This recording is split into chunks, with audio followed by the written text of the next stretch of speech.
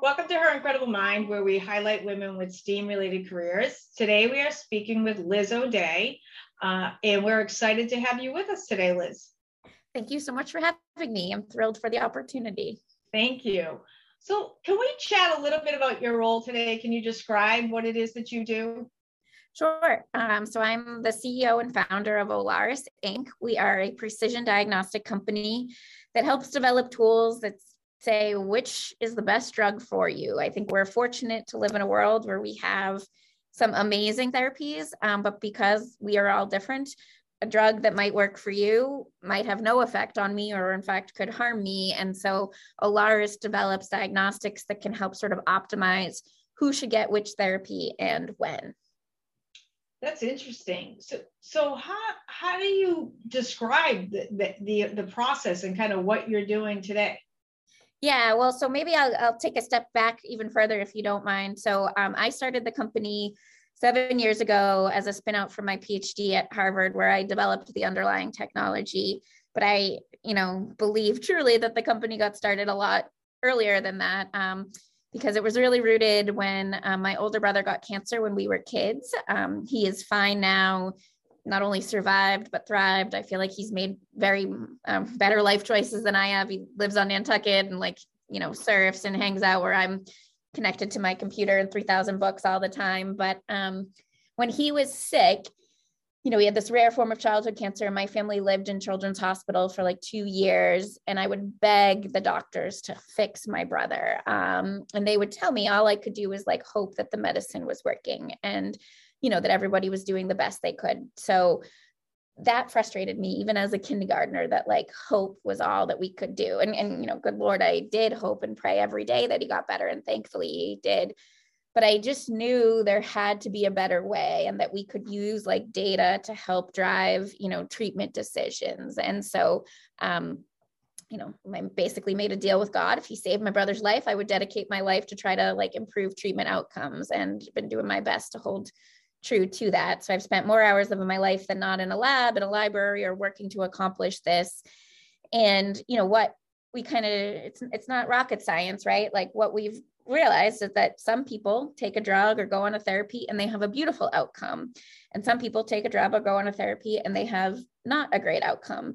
And right now, or sometimes we've been treating those as like a miracle when it works and a tragedy when it doesn't. And so what Olaris has said is like, no, let's actually learn from those previous patients. Let's go get their blood or their urine and do what's called metabolite profiling, to isolate all the small molecules that swim around in them and quantify them using our AI and advanced analytics to see if we can find signatures that can help explain why the people had a good benefit and those that didn't, did not, and then use that to improve the treatment of future patients. So our pipeline is, actually pretty simple. We get blood, urine, and clinical data from previous patients where we know what happened to them. We isolate and detect and quantify these metabolites. We use big giant magnets that are bigger than the room that I'm in right now, to be able to measure those things. And then we do, I would say, both like basic, machine learning or AI, which is, the world that we live in that has become pretty basic, but really then advanced AI tools as well to find those signatures that can explain those differences and use that to develop diagnostics that can hopefully improve future patient care.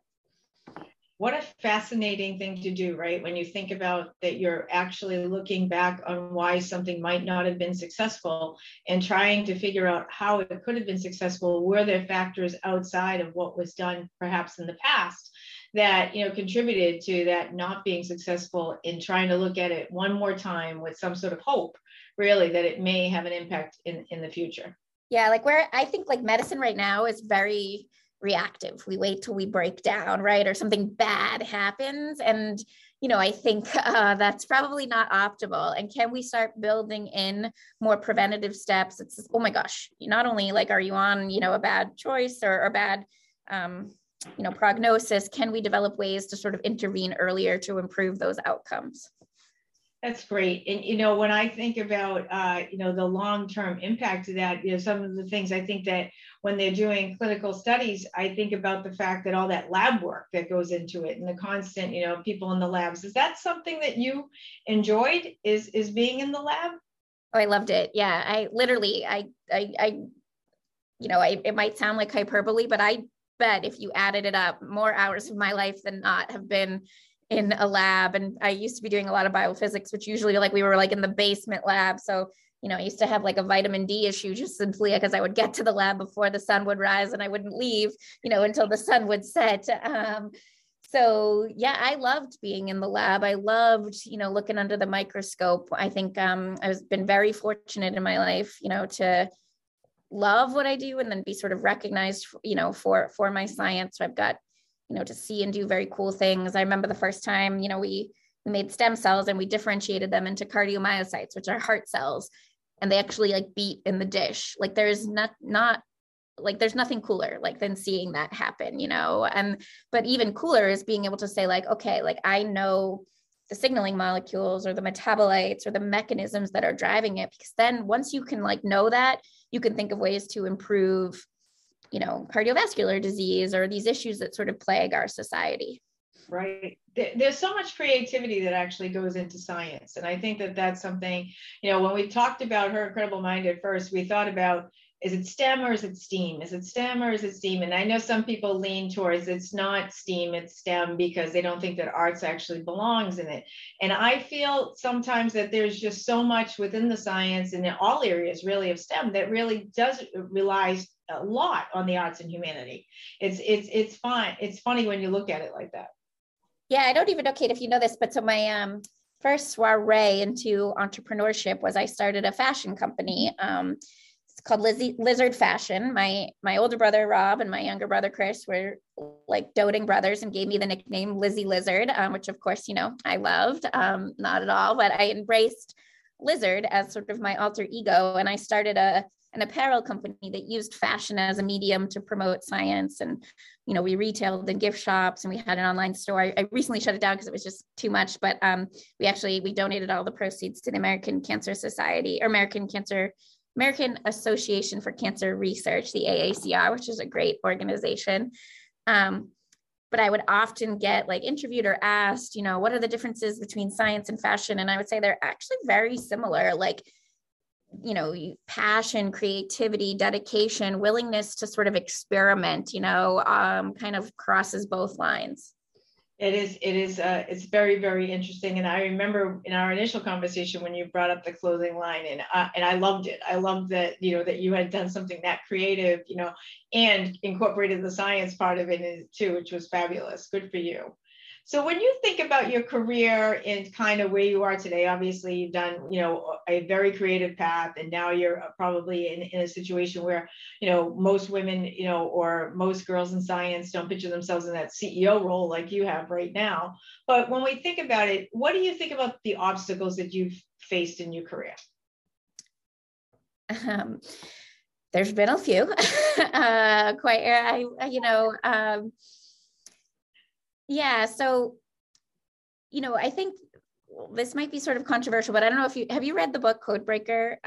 It's the Walter Isaacson. It's sort of like a profile of Jennifer Doudna, but also sort of gene editing as well. It's a great book. I highly recommend it. But I've met Jennifer before, and she gave advice in the book that she had given to me previously, which I think is great for women to think about. So, Jennifer Doudna discovered CRISPR, Nobel laureate scientist. She got asked all the time, like, what are some of the obstacles, that you faced, especially being a female? And she kind of flipped it on its head, which I think is a powerful thing for people to think about. She said, because I was a female and not from, some necessarily prestigious scientific background, the expectations for me were quite low. And so nobody thought she would make much of herself in this area. And instead of that being sort of something that held her back, she saw that as like freeing. And I've really tried, when she and I were at Davos together, when she and I were talking about it, she told me that. I was like, that is a great way to think about it, right? Instead of like, that you gotta, I don't know, necessarily keep proving yourself or whatever, you could actually be freed that nobody's expecting much of you from this. So no matter what you do, it's gravy, right? And I've tried to sort of embrace that. I don't want to make that seem like it's really easy, because God, is it exhausting when, people, don't value your opinion more, or you constantly have to prove yourself more, or, be in every way, better X, Y, and Z, and still, not get the same recognition or whatever it is.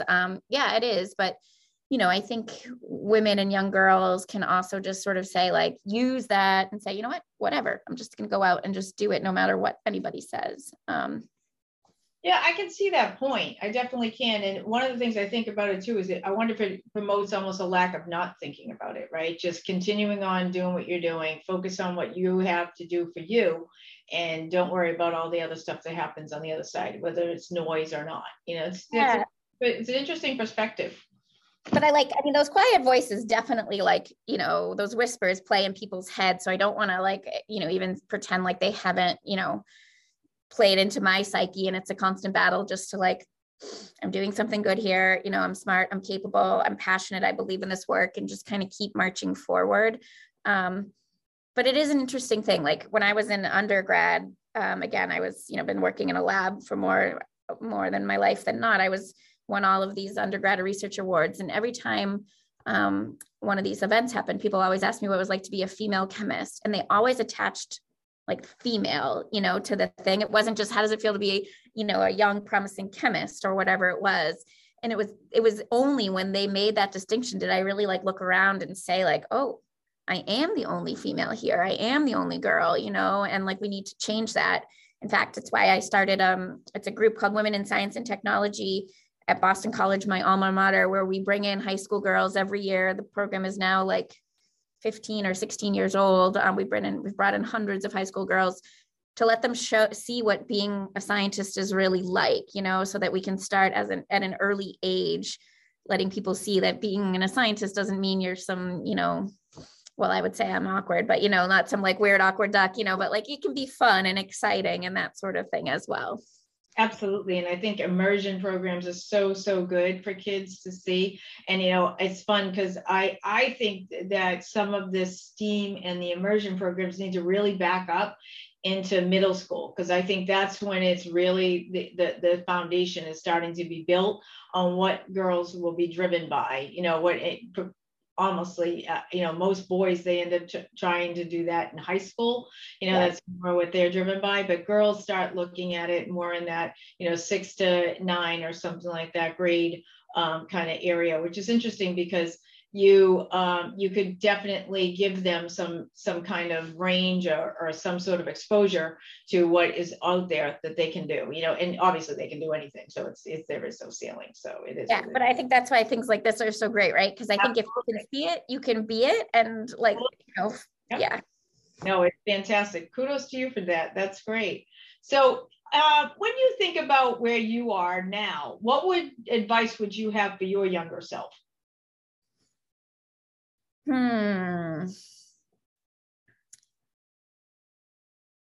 I mean, just to keep at it, right? So, so there's, I, like, love quotes and things like that. And there's 2 quotes that maybe I'll use to answer this, but, there's a Mary Oliver quote that's like, tell me what you're going to do with your one wild and precious life. Right. And I think we all get one life to live, and, doing something that challenges you and gives you purpose, I think is really, really important. And, I am so glad that I made the decisions I've made and to pursue Olaris and to try it, but it wasn't always, like, the clear path, right? And there was a lot of doubts, and, like, people were very like, what are you doing? You're starting a biotech company. You don't even know what that is. You have no connections to that field. You have no source of capital. How are you going to make any of that work? And I don't know if it was naivety, arrogance, or some combination thereof, but I'm glad that, like, I didn't let those voices sort of dissuade me, because I just felt like if I could figure out a way to make it work, we could do something amazing. And I think the other quote, and I always botch this one, so I'll just give you the gist of it, is like, courage isn't always being sort of like the loudest person in the room. It's about, like, getting up every day and saying, like, I'll try again. And I think, like, that's been kind of a mantra of Olaris. We've been at this for a long time and trying to really make the case that what we could do, can transform medicine, can improve health, and I think a lot of people were dismissive of maybe in the early days. And it was just like, instead of myself getting discouraged or turned away, it was like, let's just go get more evidence. Let's keep building and let's keep building.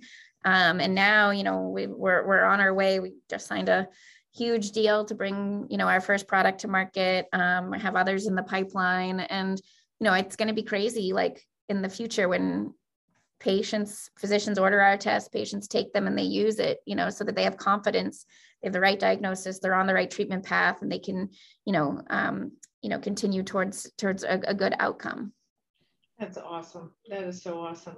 So what advice would you have to younger girls? You can be anything. Like literally you can be anything, and you can have so much fun doing it, right? Like I wear pink shoes every day. Let me see if I can get my foot up here, you know, and so you don't have to like fit into any stereotype, you know, whatever you love and whatever you want to be, go at it with full force and do it your way. You know, I think I've sort of, as everybody has, like struggled to try to see like, oh my God, am I professional enough? Am I whatever fitting into some mold? And that's exhausting, right? So whatever you want to be, you can be it, and you can do it, you know, with your own voice and your own authenticity. Awesome.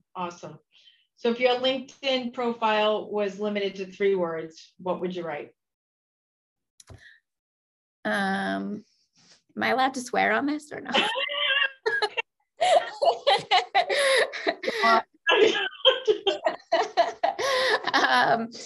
So I was gonna, I'm not sure that not all that's in my head is badass motherfucker, but like, no, I don't know if that, like, we might want to cut that out. Let's see, I would say, does the work might be my 3 words. That's awesome. That is awesome. Thank you, Liz, for being with us today. We really appreciate it.